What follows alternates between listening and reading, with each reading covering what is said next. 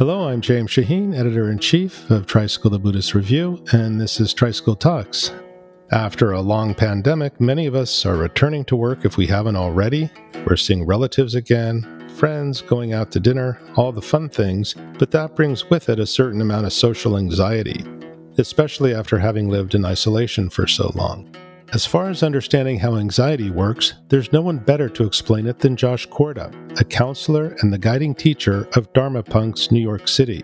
So, Josh is going to talk to us about a more skillful way to manage the stress that many of us are feeling and a way to live with greater ease. So, I'm here with Josh Korda, guiding teacher of Dharma Punx New York City. Josh, it's great to have you here.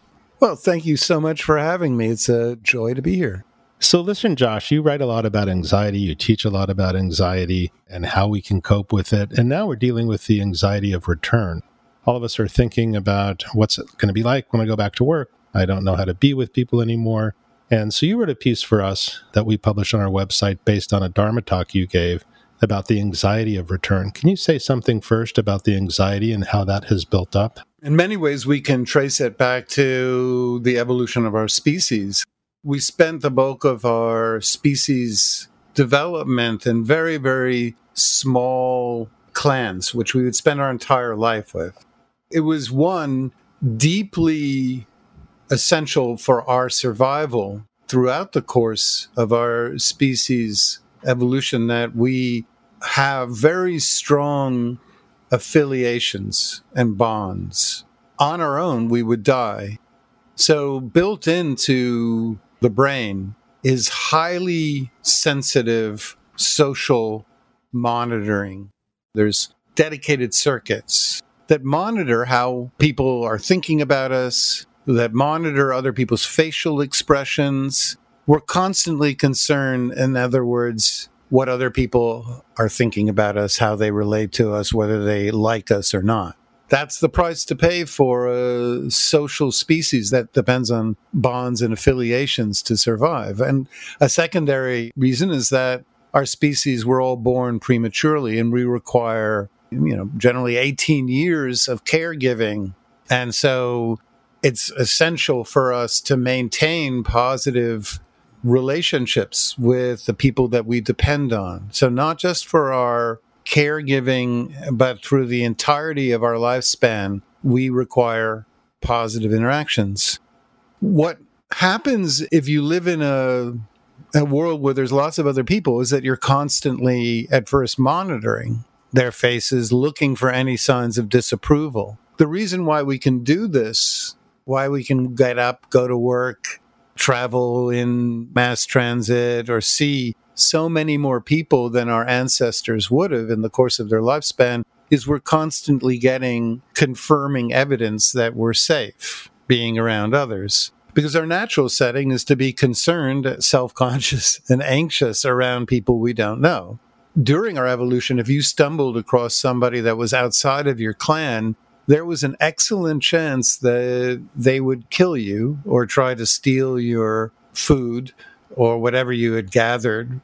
And so the fusiform gyrus makes us hyper vigilant of other people's facial expressions and makes us anxious. All human beings are naturally socially anxious. And what turns that off is that every day we go out and we have that anxiety disconfirmed. So what happens during a pandemic when you have a sustained period of social distancing is that we revert back to these anxious settings where we are constantly monitoring other people. We revert back to this sense of what are other people thinking about me? Am I safe? Etc. And so that's one of the reasons of many why it's so difficult to return after the pandemic. Right. So in other words, without confirming that our worst fears are unjustified, they simply grow. Exactly. Right. So why is Zoom contact not so effective in dispelling this paranoia? One, we're generally meeting with people that we know on Zoom to some degree.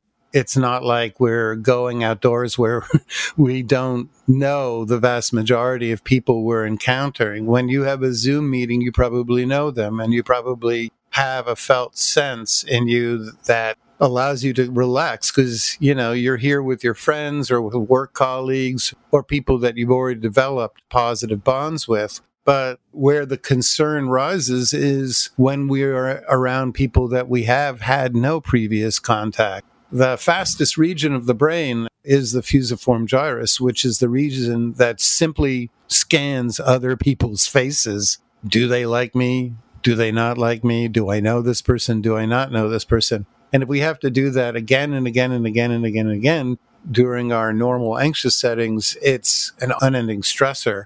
If we have, as you were saying, that disconfirming evidence of daily walking outside, not being attacked by others, not having somebody rush up and grab our groceries from us, over time, we develop this setting where we're back in what neuropsychologists called social engage, where your nervous system is in homeostasis, relaxed around other people. But it's very easy to go out of social engage and into hypervigilance. I find, though, on Zoom, people are much more difficult to read. I'm missing a lot of nuance there, and often there's a delay. So it doesn't really quite dispel any doubts I have because I don't really feel I've got a handle on, or I don't as efficiently monitor their facial expressions, their gestures, their voice. Yeah, and that's true because the bulk of what we're monitoring unconsciously to feel comfortable is not just facial expressions, but it's body language, how close someone is sitting or how far. It's all these nonverbal cues that are being neurocepted. And so if we're on Zoom, we're already getting a diminishment of information that allows us to know. Like, for instance, if we were sitting together and I slightly turn away, you in person would already get the sense that the topic of conversation was somehow making me uncomfortable. And then you would unconsciously change the topic of conversation. And then you'd see my body reorient towards you, which you'd read as a safety cue. And then your right amygdala in conjunction with the orbital frontal and all the other regions of the brain would say, oh, I'm okay with him now, and we can now stay on this topic for a while. Okay, well, let's just get back to social anxiety and the fear of return to what a normal life was. I don't know how normal it will be or what normal is, frankly, but we all understand that we'll be going back to something that is familiar or was familiar and dealing with that anxiety. And you've identified 3 tools for managing anxiety, and I'd like you to walk us through those. You talk about incremental exposure, disclosure, and attention. So why don't we begin with incremental exposure, a way of returning slowly? Yeah, well, in all exposure therapy, when someone has a trigger, like, for instance, someone who's got social anxiety, especially heightened by having to speak in public, you wouldn't start them by dumping them in front of a large group of 400 people that they don't know and ask them to give an extemporaneous talk. What you'd do would be, you'd say, okay, start with practicing speaking in front of a small group of very close friends. And then you'd over time say, okay, let's then spread this to volunteering to talk up in meetings at people that you work with, so you know them pretty well. So you'd encourage the person to raise their hand. If the anxiety was really acute, the therapist would go with the client into triggering situations and purposely set it as very slow-paced agenda to help them overcome an anxiety trigger. I just wanted to ask, not all of us have control over how quickly we're going to reacclimate. For instance, at Tricycle, we're going to start in September working 3 days a week, and some people may move a little bit more slowly that first week or second week, but a lot of people are simply told, time to return to work, and they're just sort of dropped in. I mean, I'm the type who would just jump in the pool. I just say, okay, pull off the Band-Aid or whatever it is. That's one way of dealing with it. But for some people, that's not really a way of coping responsibly. But what about people who are not in control of their circumstances? I would say that while they're at Tricycle, that would be an unlikely scenario for feelings of overwhelm, hypervigilance, even a degree of anxiety uptick, because they've already seen you and their colleagues. So they have a history that will disconfirm But if somebody hasn't been going into Manhattan or New York City for a year, and then they suddenly are asked to go into New York, it's more likely the route to and from an office, or it might be during the lunch break where they go outside, that they would start to go back into a excessive monitoring of their environment, a guarded state where they're now back in the sympathetic nervous system. They're uncomfortable. They don't feel relaxed, and they would start to breathe faster and so forth. So I don't think it's going to happen when people go into the office with people they're familiar with, but it's with the commute to and from and just being in the city, if they haven't been around other people, that you would see a greater degree of discomfort. If you're going back into a city or a crowded environment, one thing we can do to reduce anxiety is to reorient to safety cues in whatever environment we're in. If we're taking a crowded subway to go to work, what we would do is not look at other people's faces, but look above people's heads at the advertisements on the subway walls, or we'd look below, or we'd even close our eyes and just visualize safe places. You know, for some people, a beach or a lake or a park. To reducing that tendency to stare at other people's faces actually will help our neuroception of the environment. And so another thing we can do, of course, is the very basic Buddhist tools of regulating how we breathe. So, for example, long exhalations engage the parasympathetic nervous system, activate the vagal nerve, so they reduce anxiety. So if somebody remembers to breathe in and then long exhalations where they're not pushing out the breath, meanwhile they're looking above other people's faces or looking at open spaces in their environment, or they might even use on top of that a very simple phrase, you know, may all beings be happy, peaceful, and free, or I love you, keep going. All of that drives out anxious thoughts and downregulates our anxiety. Josh, I just wanted to ask one quick question. You keep using the word neurocepting, and just for our listeners who may not be familiar with that term, could you just say briefly what you're referring to? So neuroception is the unconscious scanning and processing of our environment to determine whether we're safe or not safe. So, for example, our species has two forms of attention.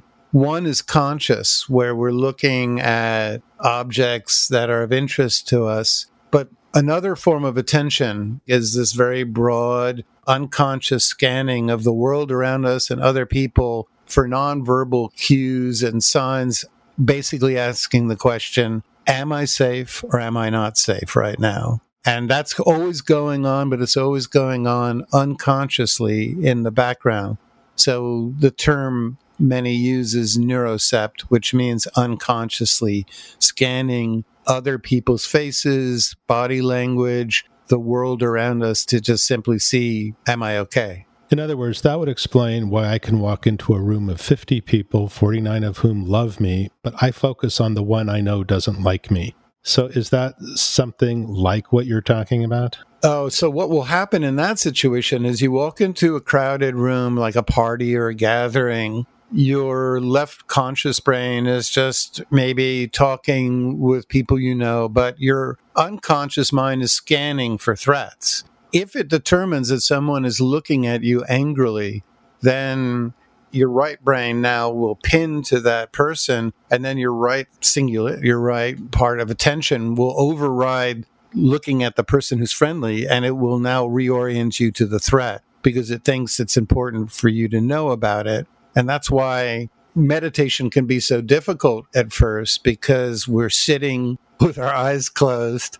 Our natural setting would be to monitor the external world for threats because we're doing something that's generally in our past not that easy. So we have to learn to engage our left brain and say, no, it's fine. I'm just going to pay attention to my breath. So we're not on the savannah. So what can we pull out of our Buddhist toolkit to get us into a place where we can sit and meditate? If we practice meditation or just sitting quietly and bringing our attention to our internal experience, if you do that on a daily basis over time, your brain learns I don't need to constantly neurocept my environment and bring my attention to every creak or even any sign in my body that my body doesn't feel safe. You'll be able to just focus on a phrase or a breath sensation. Okay, so we can return for a moment then to these three tools that you outlined. We talked about incremental exposure, but you also emphasized disclosure, one of the most important tools of getting through fear, the social anxiety that we feel. Why don't you say something about disclosure? The idea is that if I'm anxious in a social setting and I don't disclose that fact, what's going to happen? Well, three things are going to happen. I'm going to, one, start monitoring my body for the state of anxiety, that my heart's now beating faster. So I'm monitoring myself for what cues are happening that's indicating to others that I'm anxious. Two, I'm going to start scanning other people's faces to see if they notice that I'm anxious. And then three, I still have to act as if I'm completely confident and comfortable and keep the topic on a subject that is germane to the interaction. So now my working memory is completely overloaded with different tasks. So like in that situation where I'm speaking in public, I'm scanning other people's faces to see if they notice I'm anxious. I'm scanning my own body because I feel uncomfortable. And I'm also trying to keep the topic on the talk I'm giving. So it's unsustainable. But what happens if I simply disclose to people at the beginning of the talk, oh, I'm feeling anxious right now. It's not that normal for me to speak in public, or, for some reason this gathering is making me anxious. Well, what I've just done is I've told everyone, so I no longer have to dedicate all that awareness to how my body is feeling and monitoring their face, because now the thing I was scanning them for and scanning my body for all the time has been disclosed. So I've given myself permission to just relax and be anxious. Studies mentioned in the work of Bruce Hood, who wrote The Self-Illusion and other books, who's a clinical psychologist, talk about how efficient it is to simply say, I'm anxious. In these tests where they monitor your skin sensitivity and heart rate, almost immediately after you say, I'm anxious, everything drops. It's counterintuitive, though, because so many of us are so reluctant to admit or disclose anything. Certainly, one doesn't want to say one is anxious because it might be perceived as weakness. So why do you think disclosure is so difficult, and how can we get better at it? I think because we all believe that we should be confident. It's modeled for us. It's socially validated and enshrined that people who are confident and relaxed and appear to be in good command of everything they say and do are the people that we are constantly seeing on TV. They're constantly being thrust upon us in almost every setting as the ideal. So we think, oh, if I'm falling short of that confident, relaxed, non-anxious demeanor, there's something wrong with me and people will disregard what I say. Then it becomes harder and harder to simply reveal our anxiety, even though the benefits of revealing our anxiety are enormous, because most people have been anxious in social settings at certain points of their life. You wrote a piece for us on precisely this, on disclosure, that we published in Tricycle. And so you talk about other kinds of disclosure that protect you against people's projections, say. You're countering a tendency to idealize someone, I think. Well, yeah, I wrote a piece for Tricycle on why I come clean to my students about my anxiety and so forth, because I felt that one of the harms were being perpetuated by a lot of Buddhist teachers was this kind of demeanor that they project, where you come in and they're smiling and they have this beatific look on their face as if they've never had an anxious or depressed moment in their entire life, and they feel it's a kind of responsibility to sell the Dharma and sell themselves as a teacher by presenting this persona of the unperturbed, the relaxed. One of the reasons I find it atrocious is because I know a lot of Buddhist teachers, and trust me, they can come across in their talks as if they've never known a distressing moment in their life. But then you go out and you hang out with them when they're not in public, and they still have their fair share of anxiety and worries and concerns, and they dump it on, other teachers. But then when they go in front of a crowd, they're adverse. I've had anxiety since growing up as a young boy in a very alcoholic environment with a very violent dad. And so I had insomnia for much of my childhood. And I started drinking at a young age to manage my anxiety. And, 26 years ago, got sober. And because there was a Buddhist practice in my family as well as alcoholism, I used my Buddhist practice, which was then kind of flagging. But when I got sober 26 years ago, I started practicing heavily.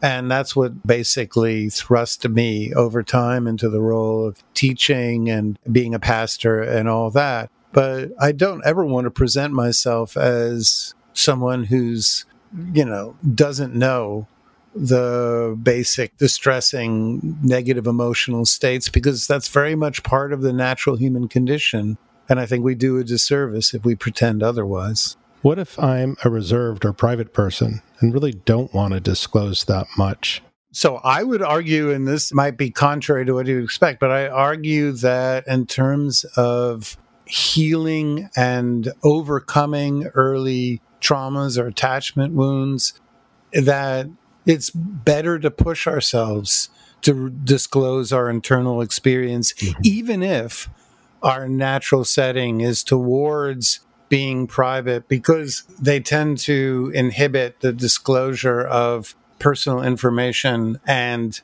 what they're feeling due to early attachment wounds. And so even if it's uncomfortable, disconfirming that unconscious belief that everybody's going to act the same way that people did in my childhood by pushing us to actually do the opposite is very, very healthy for us. So even though it feels unnatural, I'd say find people that you have the greatest expectation to being accepting and non-judgmental and push yourself to do it. But I wonder, do we ever disclose too much? Sure. For example, in a therapeutic encounter or my role as a pastor, if I sit around talking about, I'm feeling tired today, or I didn't get enough sleep, or I'm, take up all the airtime. Yeah.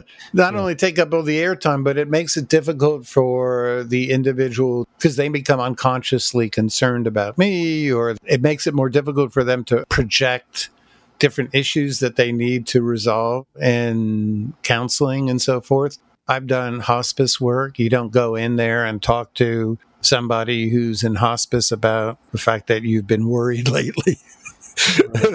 That's not the point of that encounter. And of course, in some professional settings, while it's good to say I'm anxious or I'm feeling not up to my best, then beyond that, it might not be of benefit. It just alerts people that you might not be as active as you normally would be. And now we'll take a quick break to listen to a message from our sponsor, St. John's College. St. John's College is the nation's great books college, where students of all ages can learn from classic works by Plato, Austen, Baldwin, Morrison, Mozart, and more this summer. Deep reading and deep conversation reign during week-long summer programs with in-person and online options. Grounded in timeless ideas and driven by lively conversation, the program explores timeless works of fiction or nonfiction, poetry, science, the arts, and philosophy. For intellectually curious high school students, the St. John's Summer Academy is a hands-on pre-college program that helps students hone their reading, critical thinking, and discussion skills with engaging workshops and off-campus excursions in Santa Fe and Annapolis. Learn more about online and in-person summer programs at sjc.edu/summer2021. Okay, so back to Josh Corda. You bring together a lot. I mean, you're a therapist. You bring together 12-step work. And then, of course, you're a Buddhist teacher. How do all these three things work together for you, particularly with regard to Buddhism? Because it must suffuse all of your other activities. It goes back to the way it was all presented to me. When I was 12, and this is the early 70s, my dad, who had been an alcoholic and a pretty violent guy, suddenly transformed. He got sober. And as part of his sobriety, he basically converted wholeheartedly to Buddhist practice. And so suddenly dysregulation in the household was replaced with my father sitting there meditating. And on the bookshelves, there were suddenly all these books like Zen Mind, Beginner's Mind, The Three Pillars of Zen, and all these classics. My dad bought the books, but never actually bothered to read them because he was not a reader, but he sort of thought that if he owned the books, somehow the wisdom in them would suffuse into his mind naturally. But I was a big reader. And at the same time, my mom started filling up her bookshelves with books on psychology, Freud, Rank, Jung, Melanie Klein, so forth. Because she was getting, just as my dad got sober, she was getting into therapy, and she became more and more interested in how psychology and therapy helped people. At the exact same moment that I became just naturally interested in Buddhism, I became naturally interested in psychology. So I always viewed Buddhist practice not as this religious or even this kind of rarefied endeavor where you're trying to avoid your psychological triggers. But I always viewed it as Buddhism was a kind of self-therapy, a kind of way that you would turn towards the unmetabolized, unrecognized emotional content that had been repressed, and you could reconnect and process it in your practice. Buddhism was never an escapism into like a kind of liberation where, oh, I'm just going to use meditation as a spiritual bypass. It was the exact opposite. It was like, okay, here's where you go down into the dark, dank parts of the basement of your unconscious and you start shining a flashlight and seeing what's there. So we talked about incremental exposure. We talked about disclosure. And these were tools for addressing anxiety, and in particular here, the anxiety of returning after the pandemic. You have a third tool, and it's attention, shifting the spotlight of our attention to something we perceive as safe, not stressful. You said a little bit about that. Yeah. But why don't we come back to it? Unconsciously, we're always scanning the environment for threats. The brain has negativity bias. It's an evolutionary holdover to the fact that the bulk of our evolution, we were not safe. We were not in environments or settings that where threats and predators were removed. Very often throughout the bulk of our history, suddenly the food supply might disappear, or members of other clans might suddenly appear attacking us, or we might be onset of diseases or floods or whatever. So the human brain's natural setting is to be constantly looking for bad news. The sad part is that the more we look for bad news, the less safe we feel. The key is to reorient towards safety cues in our environment, which means to purposely use your left brain, your conscious mind, and remind ourselves again and again, okay, I'm walking down a crowded street. I'm not going to look at each face approaching me. I'm just going to look maybe down at the sidewalk or above. I'm going to look at trees. I'm going to look at open spaces. And then I'm going to add maybe a phrase in my mind that I'm going to repeat over and over again, because that's going to pull my attention away from midline thinking, which is what's going to happen to me? Do other people like me? I'm overwhelmed. I'm getting anxious. I got to get out of here, whatever. Giving ourselves a very simple, neutral phrase to repeat also brings our attention away from stressful thoughts and pins it on thoughts that are not triggering. You know, you mentioned the media, you mentioned watching the news. I mean, we do have a media that understands this very well, and you worked in marketing once yourself. But how are you looking at that, and what might we do to combat that aside from turning off the television? It's for better or worse that media has found out that if it bleeds, it leads, which means front load on the cover of a paper or on a news broadcast or on a news site. You highlight the bad news because that's how you'll pin people's attention. The brain has negativity bias. It doesn't have positivity bias. So good news, studies show, is much more difficult to keep our attention. If the New York Times just led with reasons to feel safe during the pandemic, people would spend far less time and click far less on the stories and then see less advertisements. Many people point out that we're probably living in the safest time to be a human being. Even during a pandemic, we've been living in a very safe time, but we don't orient towards safety cues. We orient naturally to threats. And so if we want to be less on guard all the time, at least, especially in settings where we have the reasonable expectation of not being attacked or killed, it's part of our practice to balance away from negativity bias, savor good news, savor positive experiences. It doesn't mean that you'll be caught off guard if suddenly a big threat occurs. I guarantee you, you won't be caught off guard because the moment a real threat appears, all of our brain setting is to orient towards it.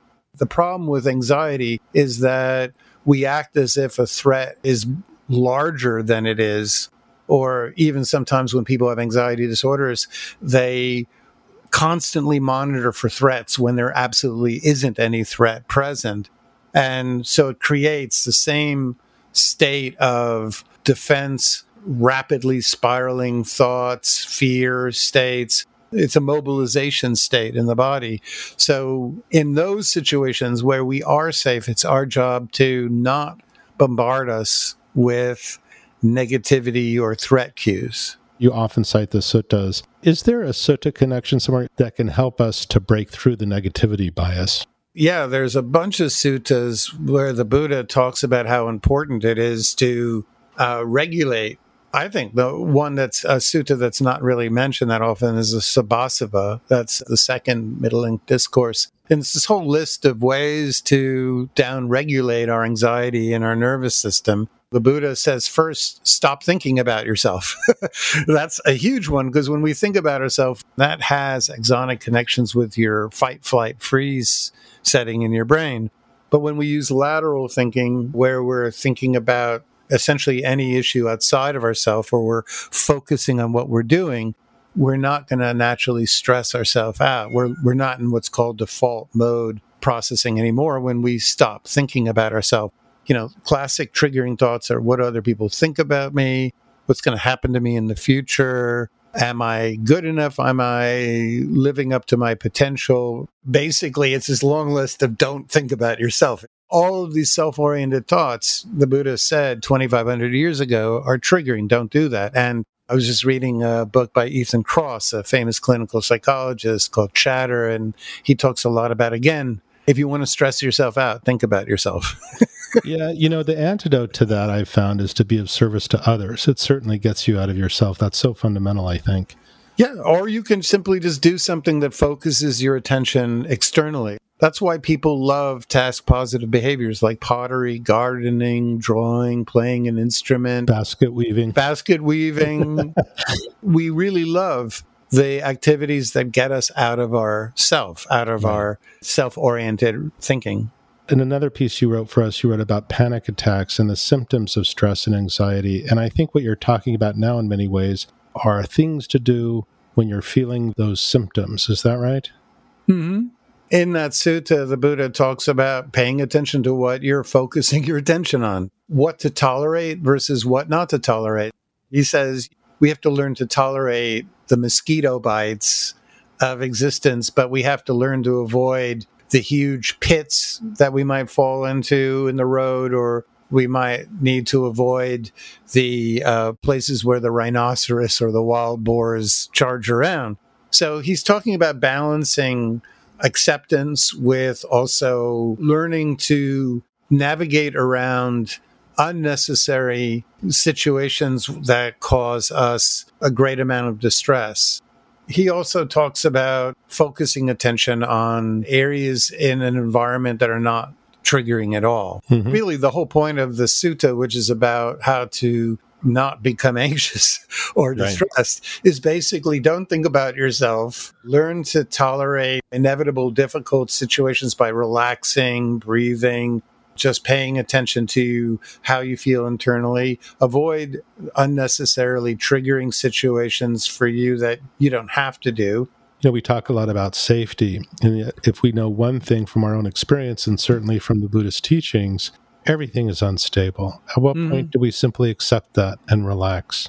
We have absolutely no guarantees. And that's a big part of Maranasati practice, which is we embrace and accept the fact that we are always hurtling towards our own death and that we have no knowledge of when it'll happen. That's the first noble truth. And when we embrace that, then so much of the craving and the addiction falls away, because so much of addiction and craving is trying to get an artificial control or a sense of safety where there is none. But these practices we've been talking about today are about what happens when we become overly monitoring our environments for threats.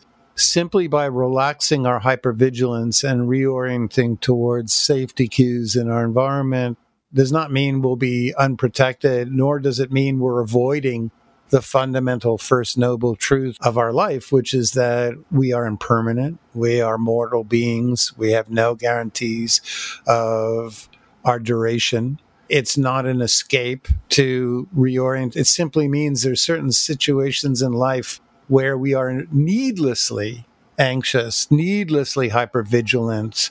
And so these are practices to rebalance us towards a setting that is not constantly in mobilization, survival state. Okay, well, I have an apt suggestion. Why don't you lead us in a 2-minute meditation to give us a sense of how you ground yourself when you're feeling anxious? One would simply be to just close our eyes and bring awareness to the most comfortable area of your body associated with the breath, and just keep our awareness on that area. And each time we get pulled away by thoughts or by external stimuli, just gently bring the attention back to that area. For me, very often, it's the heart center. I might put a hand on my heart center, and just relax it. Another practice I would do, though, I'll just step people through that because it's less common, is we could sit with our eyes open, not close our eyes, and we would just rest our eyes on some part of our environment that is very relaxing. So I'm now shifting my attention to a plant, and I'm just going to relax my gaze, and I'm going to especially relax the micro muscles, and I'm just going to keep my attention focused on this plant. And every time something wants to pull my gaze away, I'm just going to really take a nice full breath in and an out breath, and I'm going to make sure my belly is very soft. I'm just going to breathe in to my belly and then release the breath. So when I breathe into the belly, it expands and feels very softened. So every time I want to pull my attention away from this safety cue in my environment, I'm just going to doubly relax my internal experience. And then, might sound strange, but I'm going to even send this plant metta, maybe peaceful, maybe at ease, maybe free of stress and suffering. So I'm changing my entire orientation towards this plant to one of kindness. And I'm just going to keep breathing and just stay attentive to this external safety cue. And I'm not going to allow my gaze to shift away. So that's an example of how we might, in an environment where you don't want to meditate, like you're in a meeting in an office and you don't want to sit and close your eyes and breathe, or you're in an interpersonal setting or at a party, what you would do is you practice in your normal daily life. You don't wait until you're in the stressful environment, but you practice orienting towards safety cues and relaxing and pinning your attention to something in your environment that is not shifting, that's not volatile, that's very constant, but also is not another human being's face. Well, for me, it was my sleeping dog. Very relaxing. Yeah, my cats are the classic for that. Well, Josh Korda, thank you so much for joining us. I really appreciate the time. Thank you so much. It's always enjoyable to connect with you whenever I've stumbled across you in different Buddhist gatherings, and I hope your listenership will put up with my ramblings that interweave psychology, neuroscience, classic Buddhism, and all that. Well, I think they will, and I really appreciate it. So you've been listening to Josh Korda here on Tricycle Talks. We'd love to hear your thoughts about the podcast, and if you have anything to say, write us at feedback@tricycle.org. I'd love to hear what you think. Tricycle Talks is produced by As It Should Be, Sarah Fleming, and Julia Hirsch. I'm James Shaheen, Editor-in-Chief of Tricycle the Buddhist Review. Thanks for listening.